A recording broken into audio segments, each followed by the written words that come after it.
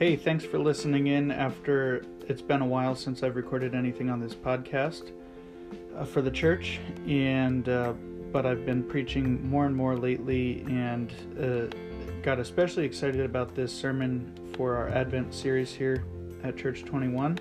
So wanted to record that for other people not to miss some of the good news that we find in Jesus' arrival. So here's a little bit of an introduction, and then the next clip will be the sermon that was recorded on December 12th, a few days ago from here.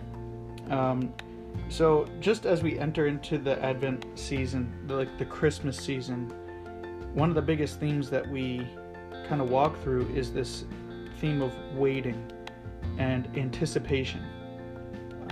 Part of that waiting comes with, what we're wishing for, what we're hoping for, what we're kind of wandering through this year. So to put it a few ways, we might be wishing, let's say, to receive a package in the mail or a gift under the tree.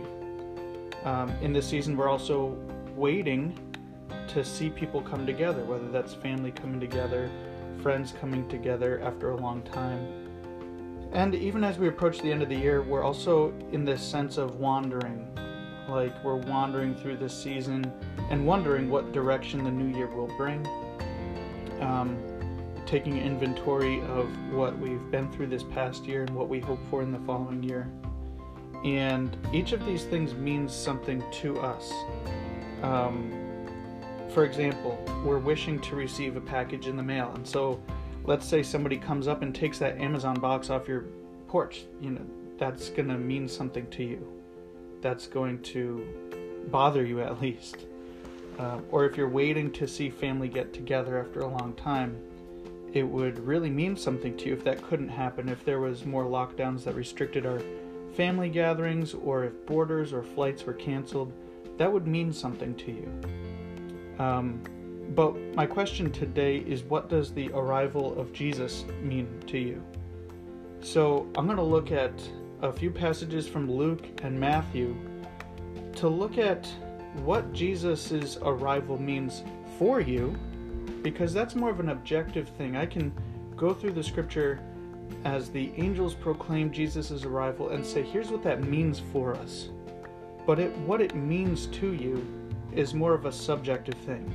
It might mean a lot to you, or it might not mean much to you. You might not be sure what it means to you. But that's what we're going to look at as we go through Luke chapter 2 and a little bit of Matthew chapter 2 to see really what does the arrival of Jesus mean to you as we look at the stories of the shepherds and the wise men and of Simeon and Anna, to see how the arrival of Jesus changed their worlds and how it changes ours. So enjoy the Word of God as you listen to this sermon, and thanks for listening.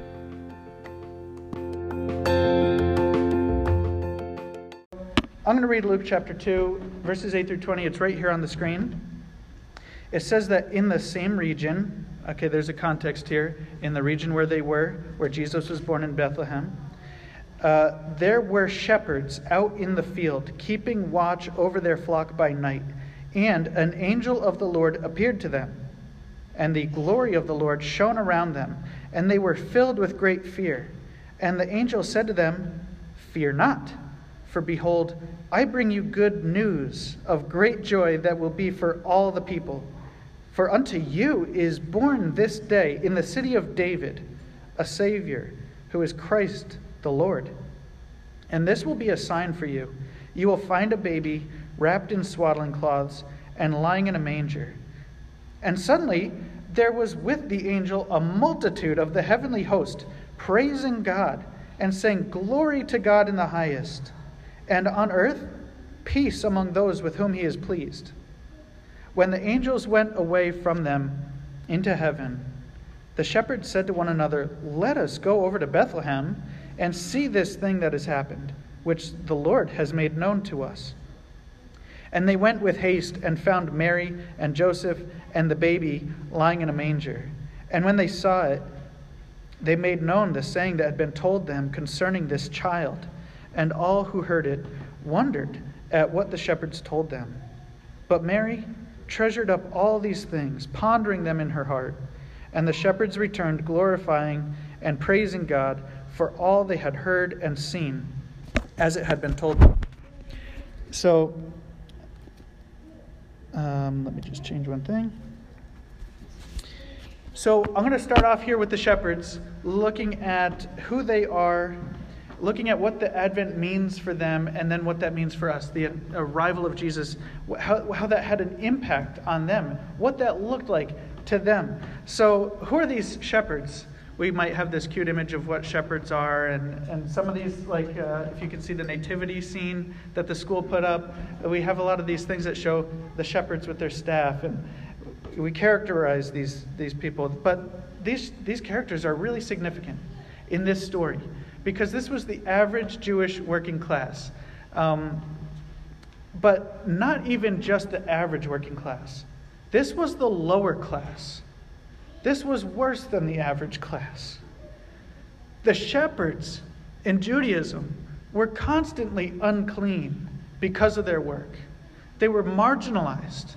Look, it doesn't say they were working in the city center at the day, people of influence. They were in the field at night. These were hardworking individuals. You might picture them today like this scene. If this scene was our late night Uber Eats drivers doing their deliveries, all of a sudden they see an angel and it stops everything, Usually, these shepherds were not the religiously educated. They weren't the ones, studying the scriptures and going to the temple to see what are these prophecies and how do they make sense. These were the average workers. They weren't the rich, influential political crowd. If anything important ever happened, they would hear about it last. They wouldn't be the first audience to hear about this. But they would have a concept of the Messiah. This wouldn't be a foreign idea to them, because in their Jewish culture, they would be anticipating, waiting on these prophecies like I already mentioned. But in other terms, they would just be going with the flow, waiting for something to happen. But if some revelation came down from God, for sure it would not come to them first. For sure, if God came down and revealed himself to someone, it would be to the religious experts, or it would be to the political elite, the influential, and then they would spread the news. But this is astounding that Jesus orchestrates this, that God orchestrates this through the angels. An angel just means messenger from heaven, to proclaim something to the shepherds. This is the first group that we see after Jesus' birth, that now there's an announcement for the shepherds. So this is really fascinating. They would go to work as any other day, but this was not like any other day. His arrival changed everything. So what does this mean for them? What was this message? If an angel comes to these shepherds with this important message, what is it? They start off here saying this. He says, "Fear not, for behold, I bring you good news of great joy." Good news of great joy. Just meditating on those words, good news of great joy, should speak so deeply to us, because we know that feeling of good news. We know what it's like to hear good news and to wait for good news and to finally hear something but they weren't even expecting. Totally unexpected good news is even better. Just you're going about your day with your nose to the grindstone, you're working hard, and then this angel comes with good news. But it's good news of great joy. And I love to think about that great joy. Because can you imagine if this says the angel came and said, "I have good news of somber reverence for you. Now, get down and, take off your sandals." And no, but he says, "I have good news of great joy." This is a time to leap for joy, to be excited, to anticipate this great joy. I picture it for these angels like, if you're given a gift, or if you're in on this secret kind of party or surprise, and you're waiting for your guest to come or to open that gift, you have this excitement building up in you, just anticipating the sheer joy that they're going to experience. That is so fun. Sometimes you have more joy just anticipating the surprise than the person even knows what's coming. So picture these angels with this amazing message of good news of great joy to these shepherds who are totally unexpecting it. unexpectedly good news. So they come and they proclaim. So that's the message. But who is the message for? It says that this good news of great joy will be for all the people. I'm going to keep unpacking this message from the angels because it's so amazing to picture what this good news of great joy means. That the angel comes and says, I have good news of great joy for all the people. This is significant because the prophecies of the Torah in the Old Testament have always been revealed through the Jewish people. This was the people that God had called and chosen and revealed himself to as Yahweh, and he would reveal himself through the prophets to Jerusalem, to the Jewish people. But always anticipating that this good news is not just for a single nation, ethnicity, people group, but this is for the world. And now we see God's plan coming to fruition a little bit when this angel says that this good news is for all people. It's not just for Jews, it's also for Gentiles. These were the religious categories of the day, Jews and non-Jews. This is for the Jews and the Gentiles. This is for all people. This is not just for some people. Furthermore, for the shepherds, this was not just for the educated people. This was for the uneducated people.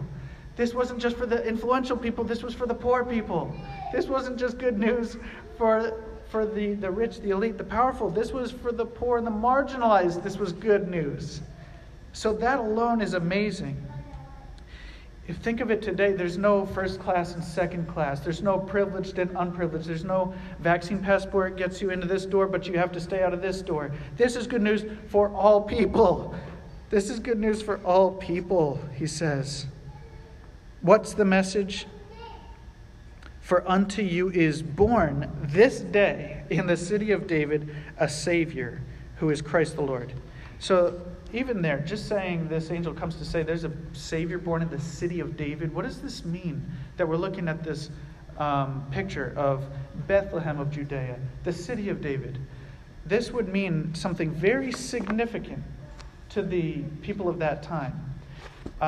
Talking about the theme of anticipation, one of the ways that we celebrate Christmas might be, especially with kids, but hey, we all have a way of having kind of an Advent calendar. But for kids, I love what they do, whether it's this calendar of 24 days, where each day you get a piece of chocolate, and that's a great way of just waiting one day after another till Christmas, till we celebrate the arrival of Jesus. And I love that the kids now have these Lego Advent calendars that I'm jealous I didn't have as a kid, because you get a whole little Lego piece every day as you anticipate Christmas. But what I bring that up is because the people of this time, it's like they were living in an Advent calendar. How does that make any sense? They were anticipating every day these signs to come true. They were anticipating when God made his covenant with the Jewish people through Moses and through David and through Abraham. He said that there will be a king on the throne of David who will reign forever and reign with righteousness and steadfast love and faithfulness. So that means something to these shepherds when they hear that this is good news of great joy for all people. For unto you is born this day in the city of David a Savior. All the lights would be going off in their mind. All the points are connecting. They're realizing this is what's happening. History is unfolding because there's a Savior being born in the city of David. That's Bethlehem, because God had promised that there will be a king from the family of David who will reign forever. And we don't have time to go into all those prophecies today, but we can definitely sit down and look at those sometime. He was not promising a new political leader, a political party, not just a religious institution. That's not the good news of great joy. Not a new movement, not a new charismatic speaker. You got to come here and hear this person. It's not a new Elon Musk or Steve Jobs or Mark Zuckerberg. It's not some self-help guru who unlocks 7 keys to happiness. It's not just a prophet. It's a Savior. That's the good news that is being proclaimed from this angel sent from heaven to speak to these shepherds, that there's a Savior born for you. A deliverer has come. And then the heavenly host opens up with a song. That's what it shows down here. When the angels, suddenly there was with the angel a multitude of the heavenly host, praising God and saying, "Glory to God in the highest, and on earth peace among those with whom he is pleased." So heaven couldn't hold back when this message finally comes through, at how amazing this is, how unanticipated or unexpected it was, although anticipated, how life-changing this was. They burst out with glory to God in the highest, but then on earth, peace. Peace among those with whom he is pleased. That God has looked down with pleasure,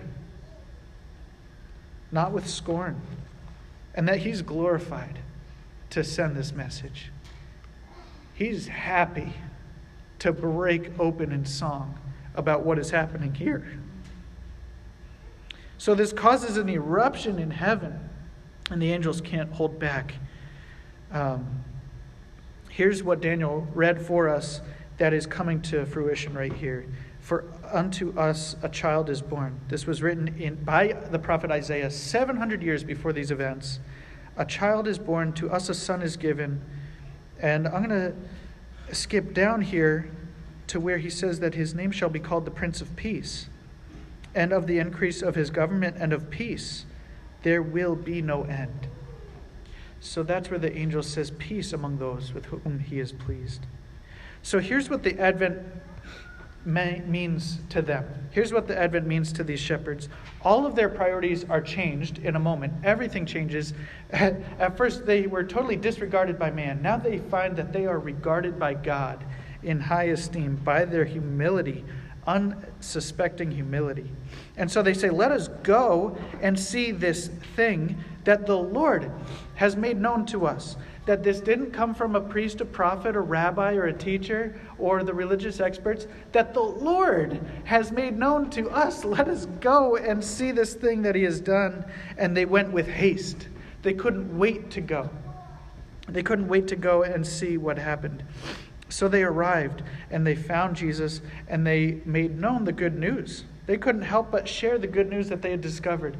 They were telling whoever was there around Mary and Joseph, "Guess what just happened? We saw these angels who proclaimed to us this good news." And they proclaimed everything that they heard and that they saw.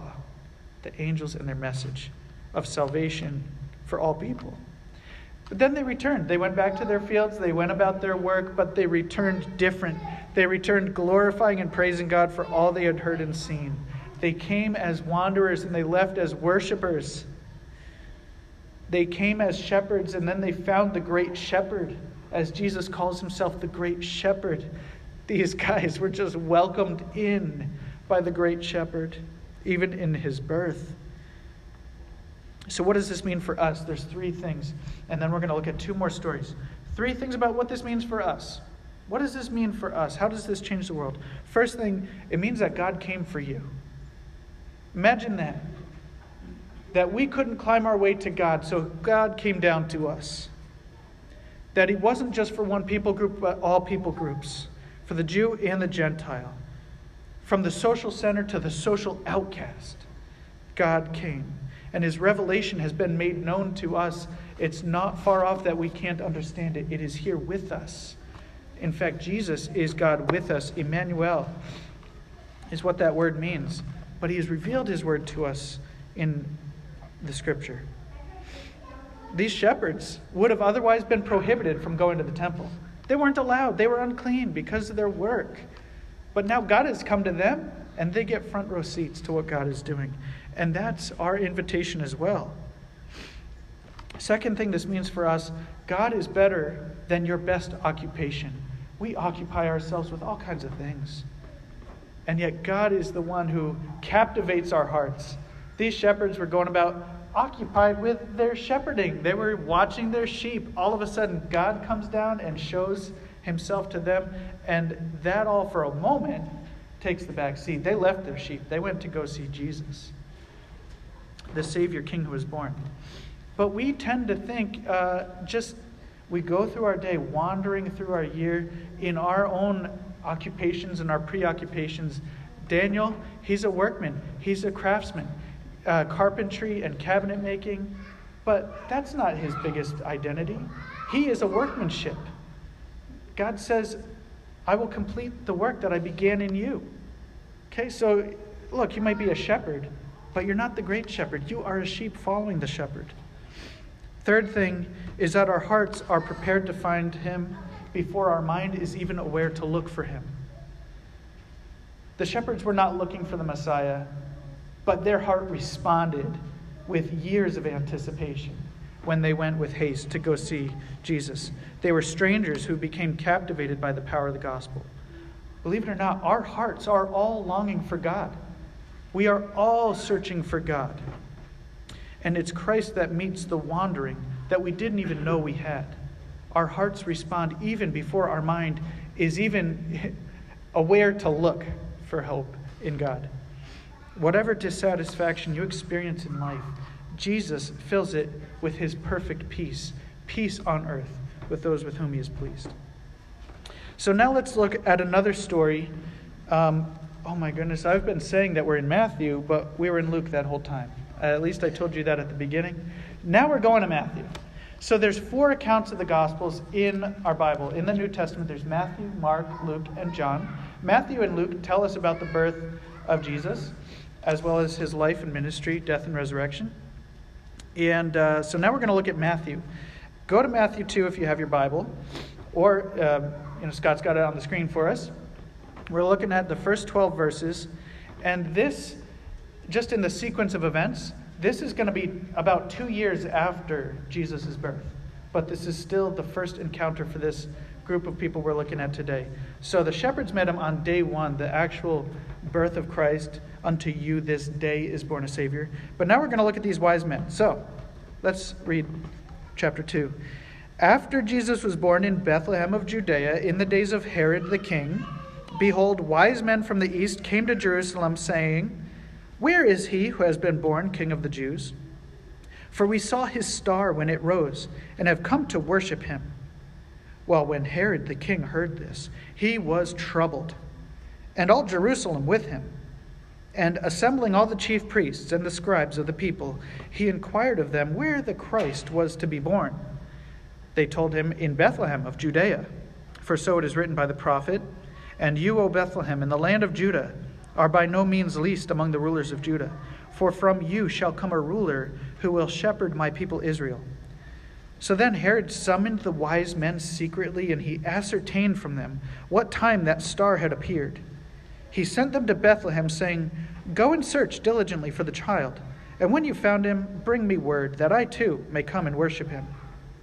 And after listening to the king, they went on their way. And behold, the star that they had seen when it rose, well, now it went before them until it came to rest over the place where the child was. And when they saw the star, they rejoiced exceedingly with great joy. And going into the house, they saw the child with Mary his mother, and they fell down and worshipped him. Then, opening their treasures, they offered him gifts, gold and frankincense and myrrh. And being warned in a dream not to return to Herod, they departed to their own country by another way. So an amazing history of King Herod. This was Herod the Great, huge, ambitious king, great architectural ambitions and achievements, but a very horrible person. He was ruthless. He was jealous. He killed anybody who could threaten his position of power, even his own family, who would take over his throne. So that's King Herod. But we see these wise men. These wise men are kind of mysterious. Who are the wise men? So the shepherds were on the bottom rung of the social ladder, but the wise men were on the upper, kind of esteemed for their highly educated. So you got the uneducated, you got the highly educated. Similarly to the shepherds, they weren't looking for the Messiah. The shepherds were just going through their faith, watching their sheep. Well, the wise men from the east, they were watching their stars, not anticipating the Messiah. But this was an interesting group. So they came from the area of Babylon, Arabia. This would be like Iraq, Iran in our current geography. But this was an eclectic group of a philosophical, spiritual group, kind of observing astrology and different spiritual practices. They had at least some awareness of Judaism from the exiled Jews in the area, and at least some awareness of the Jewish prophecies to see that when this supernatural phenomenon came about, when this star rose up and it happened to be over the land of Judea, that they took immediate notice that this was a supernatural phenomenon that caught their attention, captivated their attention, and that they had to go and see what this means. And that's where Daniel read at the beginning this prophecy from Numbers 24 in the Torah of the Bible. Genesis, Exodus, Leviticus, Numbers, and Deuteronomy, the books that Moses wrote. In Numbers 24, it says, I see him, but not now. I behold him, but not near. A star shall come out of Jacob, and a scepter shall rise out of Israel. So these wise men, the Magi, they're called, where we get our word magician, these Magi saw this star looking like a scepter rising up out of Israel, and like this star coming up out of Judah, and they immediately recognized, or after searching, recognized, there is a king being born. This signals a king that is being born. So here's what this Advent means for them, for the wise men. First, it means that that this would be a king who will be their king. They did not belong to the nation of Judea, but they anticipated something as significant as this is not just a new ruler of Judah like King Herod. This is someone greater than Herod. This is a king who will be stronger, will be greater than the kings that we know. They bring their gifts to him. They bring their gold, their frankincense, their myrrh. I picture this like an early investment when you know something is just going to become absolutely huge. The gold that I bring today, when this guy is actually king, is going to work out for my benefit. This is like investing in Bitcoin in 2009 before it explodes. These guys know something huge is happening with this supernatural event. I'm bringing my gold, my frankincense, and my myrrh. I'm bringing my treasures to invest and investigate what's going on here. This would be a king not like Herod. Like I said, Herod was, they call Herod the Great for the things he accomplished, but horrible king. But this would be a king who sits on a throne of righteousness, a king whose throne is established in steadfast love. That's the most amazing king you could ever anticipate. Not an earthly king, but a heavenly king. But then they rejoiced exceedingly with great joy. This is what the Advent means for them. That God himself was leading them. This star rose up over Judea, and they saw it at a distance. And they came to Jerusalem, because where are you going to find the best information in Israel? It's going to be in Jerusalem. So they go to find the information. And then they leave from there they realize, okay, clue number 2, Jesus is going to be in Bethlehem. That's where the king is born.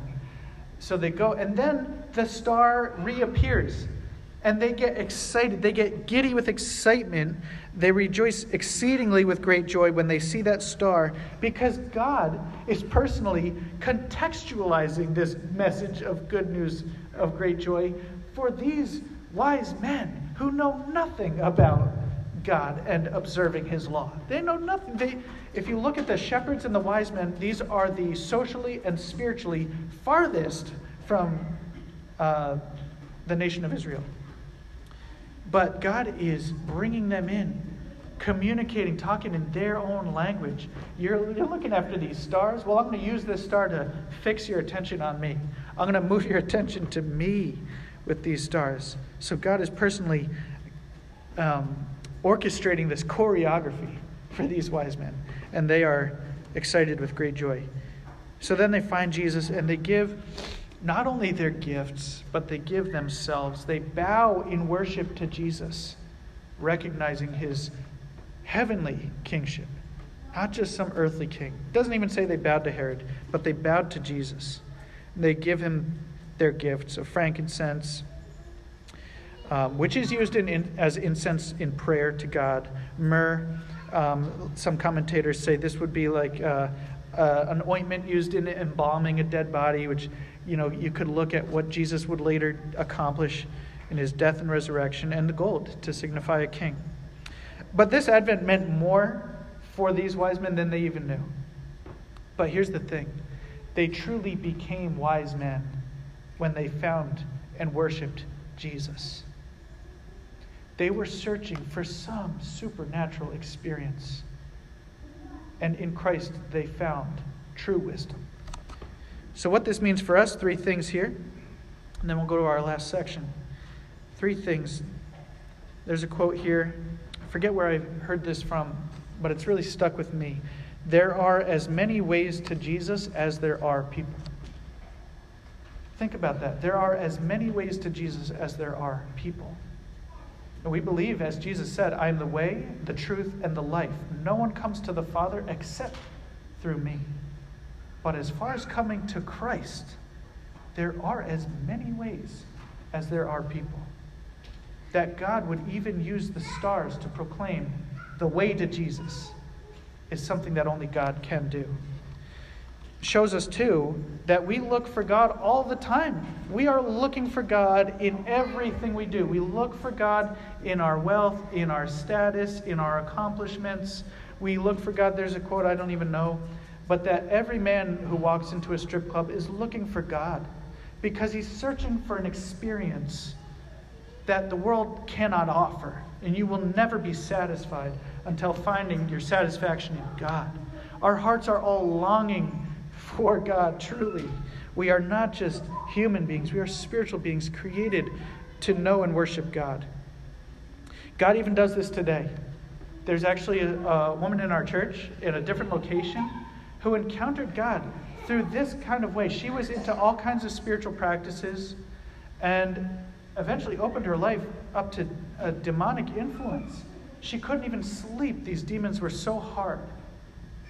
And finally, she's a musician and a YouTuber. God used a message written to her on her YouTube channel to say, hey, go pick up a Bible and read what it has to say. She went right to the nearest local bookstore and went to the counter and said, where can I find a Bible?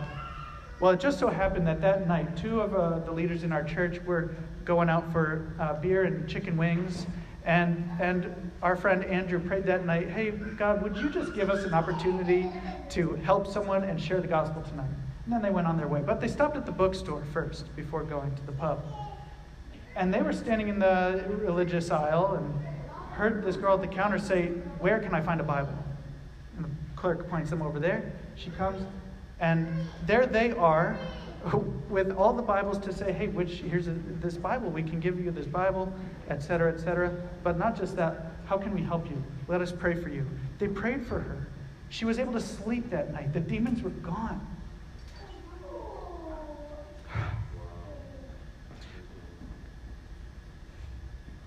God can use anything to bring us to Him. And He can cross our paths in just the right way that points us to finding what we need in Him. He still does this today. The third point here, He is the better king. He is the better king. He's better than our wisdom and power. We are not such wise men. And He is better than the power and wisdom of Herod. He is a better king. So we come and worship Him. So now let's go back to Luke. We've looked at these 2 characters, the shepherds and the wise men. Spiritually and socially, the farthest you would picture from God's revelation, but yet God comes to them first. Now we look at Simeon and Anna. I love those names, Simeon and Anna. If anyone has 2 kids, you should name them Simeon and Anna. These aren't characters you see in the nativity scene. Sometimes when you see this thing with Mary and Jesus and Joseph, you see the shepherds with their staff, and you see the wise men with their crowns and the gifts. But you don't see Simeon and Anna. But I think they really should be more prominent, significant to us. So let me just read to you from the next slide here in Luke chapter 2. And in the timeline here, okay, we saw Jesus 1 day old. We saw Jesus 2 years old. This Jesus was about 33 days old. We know that because he's going to the temple for the purification, which happened 30 days after his birth. So it says here, when the time came for their purification according to the law of Moses, which you can read in Deuteronomy, they brought Jesus up to Jerusalem to present him to the Lord. I'm going to skip down a little bit here just to point out, now there was a man in Jerusalem whose name was Simeon. This man was righteous and devout, waiting for the consolation of Israel. And the Holy Spirit was upon him. And it had been revealed to him by the Holy Spirit that he would not see death before he had seen the Lord's Christ. And he came in the Spirit into the temple. And when the parents brought in the child Jesus to do for him according to the custom of the law, this man, Simeon, here's what he does. He takes Jesus up in his arms and he blessed God and he says this, Lord, now you are letting your servant depart in peace, according to your word. For my eyes have seen your salvation, that you have prepared in the presence of all peoples, a light for the Gentiles and for glory to your people Israel. That is Simeon. And I'm going to skip down to Anna. There was a prophetess, Anna, the daughter of Phanuel, of the tribe of Asher. She was advanced in years. She lived with her husband for 7 years from when she was a virgin, and then as a widow until she was 84. She did not depart from the temple, worshiping with fasting and prayer, night and day. And coming up at that very hour, she began to give thanks to God and to speak of him to all who were waiting for the redemption of Jerusalem. So who are these people? We saw the shepherds, the wise men. Now we see Simeon and Anna. We saw those who were really kind of not looking for the Messiah. They weren't really aware until God kind of came and interrupted things, kind of revealed himself all of a sudden. But these characters are different because they were waiting for the Messiah. They were actively waiting for the Messiah, looking for him. So Simeon, he was an old man. He was righteous and devout. If this is life goals, Simeon is life goals. He was righteous and devout in his old age. He followed God and he walked the walk, didn't just talk the talk. And he was waiting for something. He was waiting for the consolation of Israel.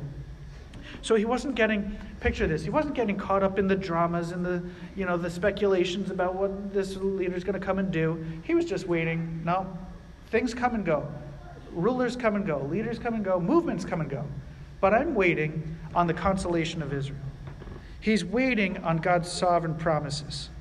And the Holy Spirit was upon him. This was a big deal because God had a mission for Simeon. When it says that the Holy Spirit was upon him, that's God himself in spirit guiding him. We see in this Old Testament, first book of the Bible, God reveals himself as the Holy Spirit to certain people at certain times for a certain mission to accomplish something supernatural. But there's also the prophecy in Joel that says, one day I will pour out my Holy Spirit on all flesh, and all believers will receive the Holy Spirit. But Simeon is in this unique place where God comes to him and he whispers to him, so to speak, you're not going to die until you see the Lord's Christ. That's an amazing, just personal prophecy. Like, hey, he might have had some close calls coming, but it's not my time yet because I have not met the Lord's Christ. So that's Simeon. And then there's Anna. She was a prophetess, so that means she's speaking these oracles of God. She was devoted to spending her time with God at the temple, fasting and prayer, it says. So she was probably married around age 13 or 15 years old, and then lived with her husband for 7 years. All of a sudden, she was a widow at 20 years old. But instead of going to live with another man, instead of going to move in with her parents, she moves in with God.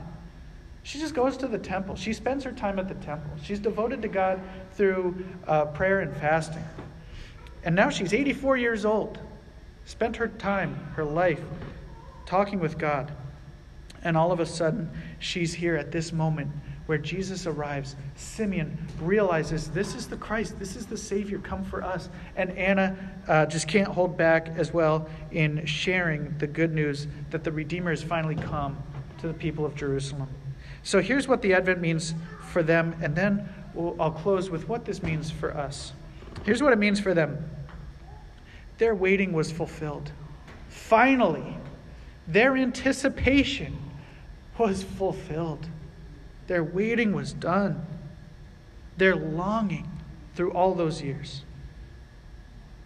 through all the ups and downs, finally in Christ, that intimacy that they had with God, righteous and devout man, this woman, prayer and fasting, well, now it was tangible. This relationship that they had with God was not just some experience, but now it was a relationship. And Simeon, this old man, could hold Jesus and proclaim, "My eyes have seen salvation." His eyes have seen a lot of things, but nothing new under the sun. But now my eyes have seen salvation. I'm looking at salvation personified, embodied, incarnated in flesh. And Simeon now knows he can die in peace, having seen his salvation. And he says this, though, that this is a salvation that God has prepared in the presence of all people. Again, reiterating, like the angel did, that this is not just for the Jews. This is for Jews and Gentiles. This is good news for all people. And then Anna, waiting for the redemption of God's people, waiting for our redemption from sin. Finally, Anna sees that redemption is here. And she starts telling everybody about Jesus. Everybody who was waiting for the redemption of Jerusalem and longing for him. So what this means for us, 3 things. One is that in Christ, our first advent has already come. It's already come. The longing and the waiting and the anticipation is here. We celebrate his arrival. The things that we long for in life have been fulfilled in him. But now that changes how we wait, okay? Because now we wait between consolation of what does he say here? As Simeon says, I forget, the consolation of Israel.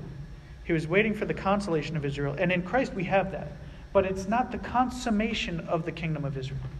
And what I mean by that is the people of God. It's not the nation of Israel. It's the people of Israel, the spiritual followers of God through Christ.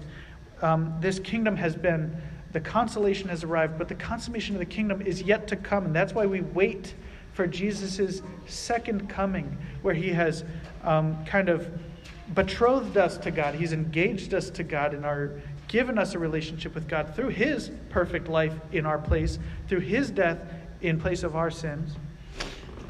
And now we wait for God. So we wait differently. We wait like Simeon and Anna. Let's wait like Simeon and Anna. Let's be known for people who spend so much time with God that we hear from him like Simeon did. Let's be known as people like Anna who spend our time with the true Father, the true spouse, the true provider, who is God, who is Christ. And let's be like Anna, who tells everyone about the redemption that we have in Christ. Everyone waiting for redemption. And that's all of us. That's everyone here. We are waiting for redemption. So let's be those who go about proclaiming redemption is here. The wait is over. Christ has fulfilled this. So, to conclude here, these 3 different groups that we see, the shepherds, the wise men, Simeon and Anna, they all come from different places, wandering and wishing and waiting, but they all encounter Jesus and leave worshiping. So what does Jesus' arrival mean to you? This is the question I asked at the beginning. Here's what it means for you. A king has come who brings salvation through his perfect life, his death in our place, his resurrection to eternal life. This is what it means for us. But what does that mean to you? It might mean a lot to you. You might not be sure what it means to you. They say it takes 14 seconds to decide whether or not you like a gift. And someone said, well, that gives you 14 seconds to fake a smile. We're pretty good at, putting on that fake smile and saying, oh, this means so much to me. It's the gift I always wanted and I didn't even know. We can fool each other pretty easily. Yeah, thanks, I love it, great. But what does it really mean to you? What does Jesus' arrival mean to you? Here's what Dietrich Bonhoeffer, German Christian, says about Christmas, Advent. He says the celebration of Advent is possible. Really, the appreciation of Christmas, Jesus' arrival, is only possible to those who are troubled in soul, who know themselves to be poor and imperfect, and who look forward for something greater to come. That's what Christmas means to me. That's what the arrival of Jesus means to me. That something greater has come for those in need. So, really what this means in our relationship to Jesus as he shows himself greatest, his love to us, greatest, not just in his birth, but on the cross where he gave his life for us. The smaller you perceive that gap between who God is and where you stand with him, the smaller your worship of Jesus will be. If your estimation of who God is and your relationship with him is not that big, well then, what did Christ really do for me? I'm a pretty good person. But if that gap between who God is and where I stand with him is an unfathomable gap, and the cross of Jesus' sacrifice is the only means that can bridge that gap between me and God, then our lives will be lives of worship, just as it was for the shepherds, the wise men, Simeon and Anna. So with that,